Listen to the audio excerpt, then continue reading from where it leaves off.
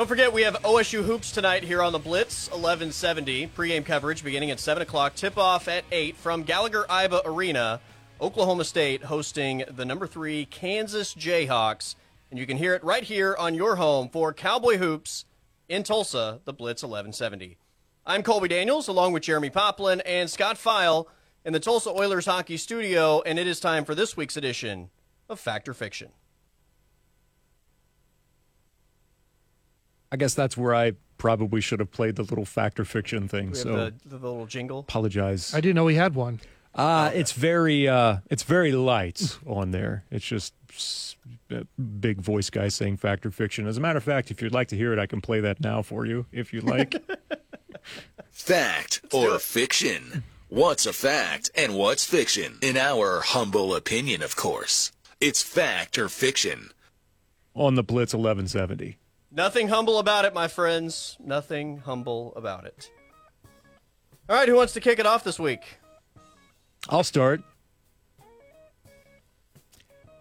The Buffalo Bills have anointed themselves as the favorites in the AFC with how they have turned things around. Fact or fiction? Fact. I think they are the team to beat. They get Kansas City on their home field. I also believe the winner of that game is going to go to the Super Bowl from the AFC anyway. But getting that game on your home field is obviously enormous. And I kind of feel like the Chiefs were sandbagging us at times during the regular season. But regardless... Like the Warriors used to? Yes. That's. I remember I said that at one point early in the season. Yeah. We had a conversation about that. But the Bills have just found something. I think, the final, 6 or 7 weeks of the regular season, and they've just been playing at such a consistent level that, they're in the groove as opposed to having to just flip the switch and go into it immediately. So, yeah, I think they're the favorite. I'll say fiction because I'm not convinced that the back end of that defense is good enough for when they're stressed to a particular limit here in the playoffs. And I don't know if it's going to be Kansas City to do that, or maybe it's C.J. Stroud after the Texans pull the upset over the Ravens this weekend. That's my official pick, is beating the Ravens. Mainly because I don't want to see the Ravens in the Super Bowl if the Niners make it that far. Let me just say that. But I don't know if they are or not, and as much as I am not the biggest fan of Kansas City, to be the man, you got to beat the man, and no one so far has beaten the man yet, said Ric Flair.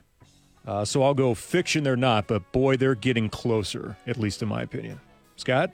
I'll say fiction, but I say they're number 2. I say you still have the mental hurdle. Yes, you finally get the Chiefs at home, but you still have that mental hurdle of beating them. Now, granted, it is at home, and that helps. And if you take care of business this weekend, and if the Ravens take care of business this weekend, you're going to have to go on the road in the AFC Championship game. I think if you were playing that game in Buffalo, I think that'd be a huge check mark in your favor. But I think with, having to go through the mental hurdle of finally beating the Chiefs and then going on the road possibly, I think they're red hot at the right time. I think I put them 2 slightly behind the Ravens. All right, who's next? What do you got, Scott? All right, I'm going to stay in the NFL, and I'm going to, maybe this might be a homer statement, but I'll go with it anyway. The Packers are legitimate Super Bowl contenders. Fact or fiction? I will stick with my original thought when we did this, I guess it was last week or the week before, about NFC contenders. I said there was only one, and it's San Francisco. So I'll say fiction today. San Francisco's the only contender in the NFC, and I guess the Packers have the opportunity to prove me wrong, but I just think San Francisco is so much better than everybody else in the NFC. I'll go fact. I think that they are, considering the last 11 weeks that we've seen out of Jordan Love. the fact that their offense ranks number 2 only behind the 49ers in EPA. And that's it. And third place, by the way, is not even really close.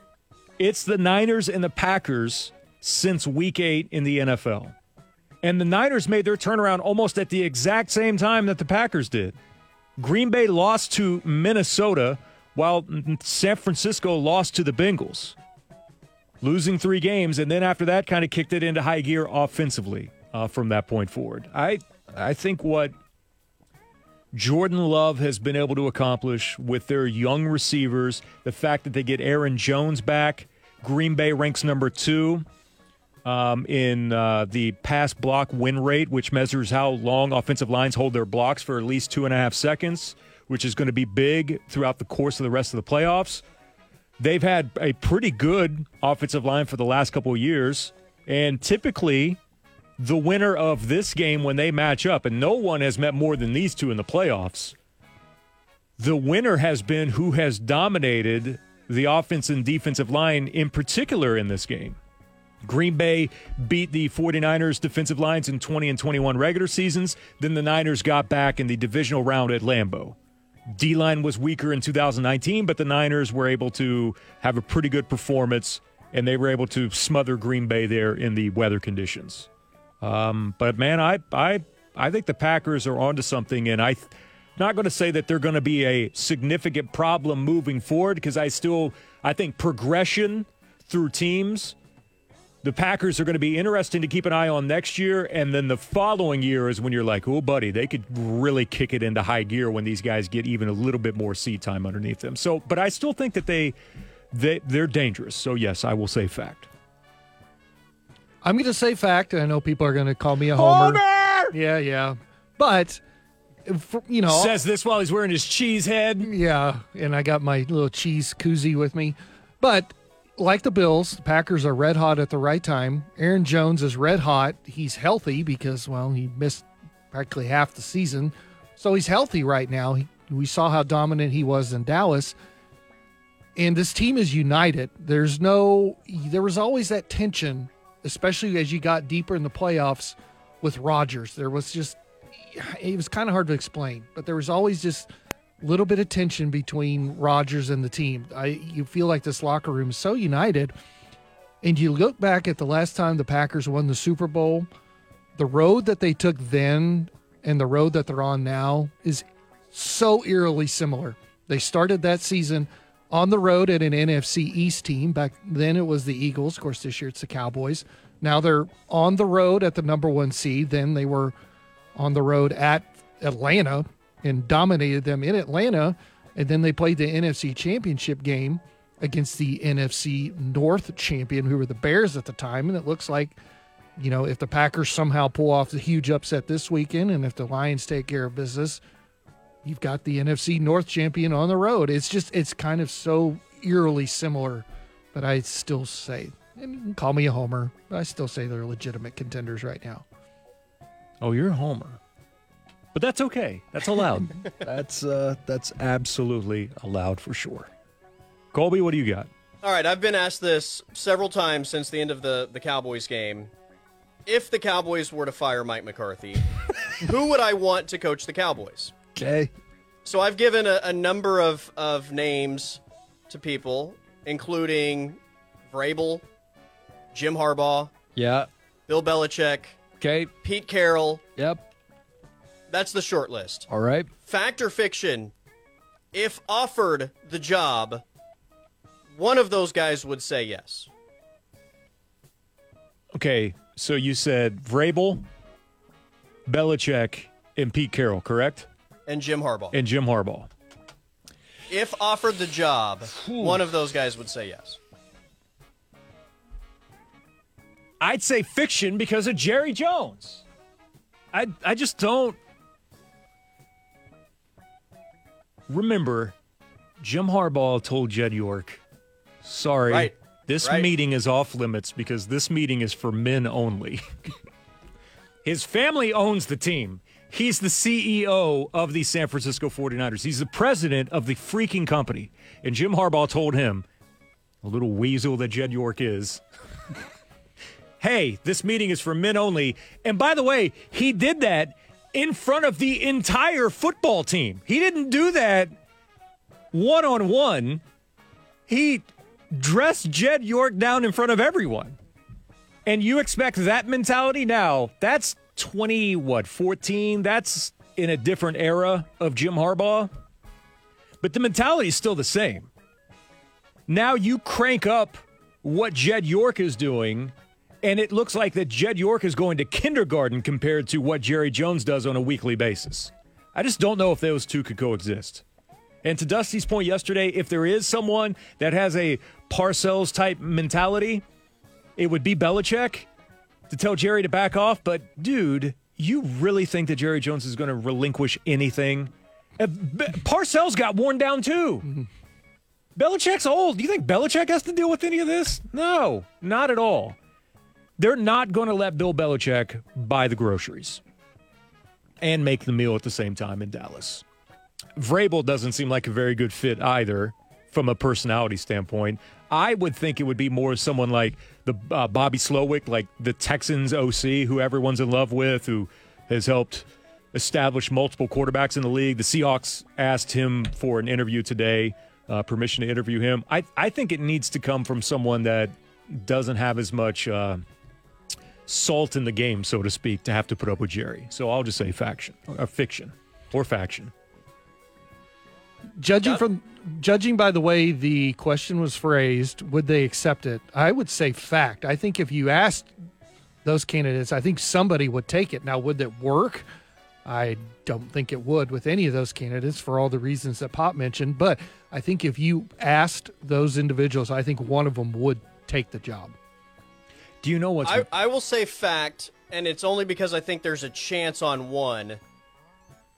There is no world where I see Bill Belichick accepting that job, just because I don't think he wants to deal with that headache. Vrabel is cut from the same cloth, right? I don't think Vrabel wants to deal with that. And to your point, you just spelled it out with Harbaugh. I don't think Harbaugh wants to deal with that. I could see a scenario where Pete Carroll not only could do that, but also might embrace coaching a brand that big just in general. But of those four, that would be the only one that I legitimately think, if offered the job, might take it. Do you know what's wild? If you were to go 2 years ago and this scenario played out 2 years prior, do you know whose name might have been at the top of the list to replace Mike McCarthy? Lincoln Riley. Lincoln freaking Riley. How much was his name even whispered when Mike McCarthy was getting the job? A lot. And I was one of those people because I was so disgusted with Jason Garrett and Kellen Moore's offenses that when you looked at their offensive firepower and what Lincoln was doing at OU, I was like, yes, major upgrade offensively. Yeah, to be fair, though, I mean, Jason Garrett's offense would make you openly opine for Hugh Jackson's offense at times. Yeah. With as bad as it was. Yeah. But yeah, Lincoln Riley would have been in this mix if it had been 2 years prior. That's right. And might have been candidate one. Bill Belichick be damned. So good stuff today on Fact or Fiction. One more real quick. Thunder are currently a game outside of first place in the Western Conference. Fact or fiction, the Thunder will have a 1, 2, or 3 seed this postseason. Scott, go first. I'm going to say fact.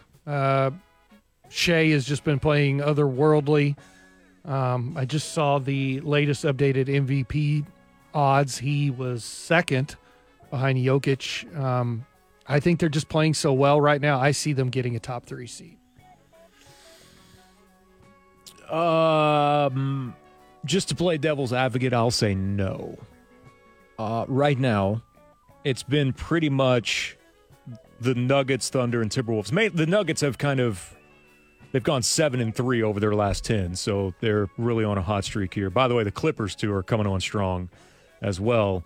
But if you just look overall at the standings, it's the Timberwolves, then the Thunder and Nuggets a game back. The Clippers are 3 games back at 4, and then it falls to the Kings at 5.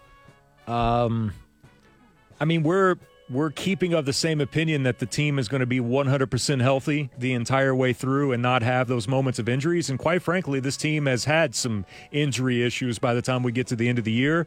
I just think it's too close between 1, 2, 3, and 4 to just guarantee they'll be top 3. More than likely, yes, but just to be different, I'll say no, they'll fall into the 4. I'll go fact. I think they get one of those. But to your point, I will say this. They're a young team. And generally, young teams are able to pile up wins early in the season when a lot of veteran teams aren't playing at a very high level purposefully, right? I mean, I think when the calendar changes, it shifts gears, and then after the All-Star break, it'll shift gears again. So a lot of teams, like you mentioned the Clippers, that's a team full of veterans, right? You're going to see a lot of these teams that have veterans start to play better basketball as the season closes. So maybe it tightens up, but I still think the Thunder have enough. So, but they're still going to obliterate everyone talking about, only a minimal upgrade in terms of wins this year. Yeah, that was totally ridiculous. As I raise my hand. I forgot about that. You did. I just brought it up because someone had written an article about it. Yeah. All right, let's take a timeout. I'm Colby Daniels. That is Jeremy Poplin and Scott File in the Tulsa Oilers hockey studio. Pop has the reins next here on the Blitz 1170. And as always, we are streaming on the Blitz 1170 app.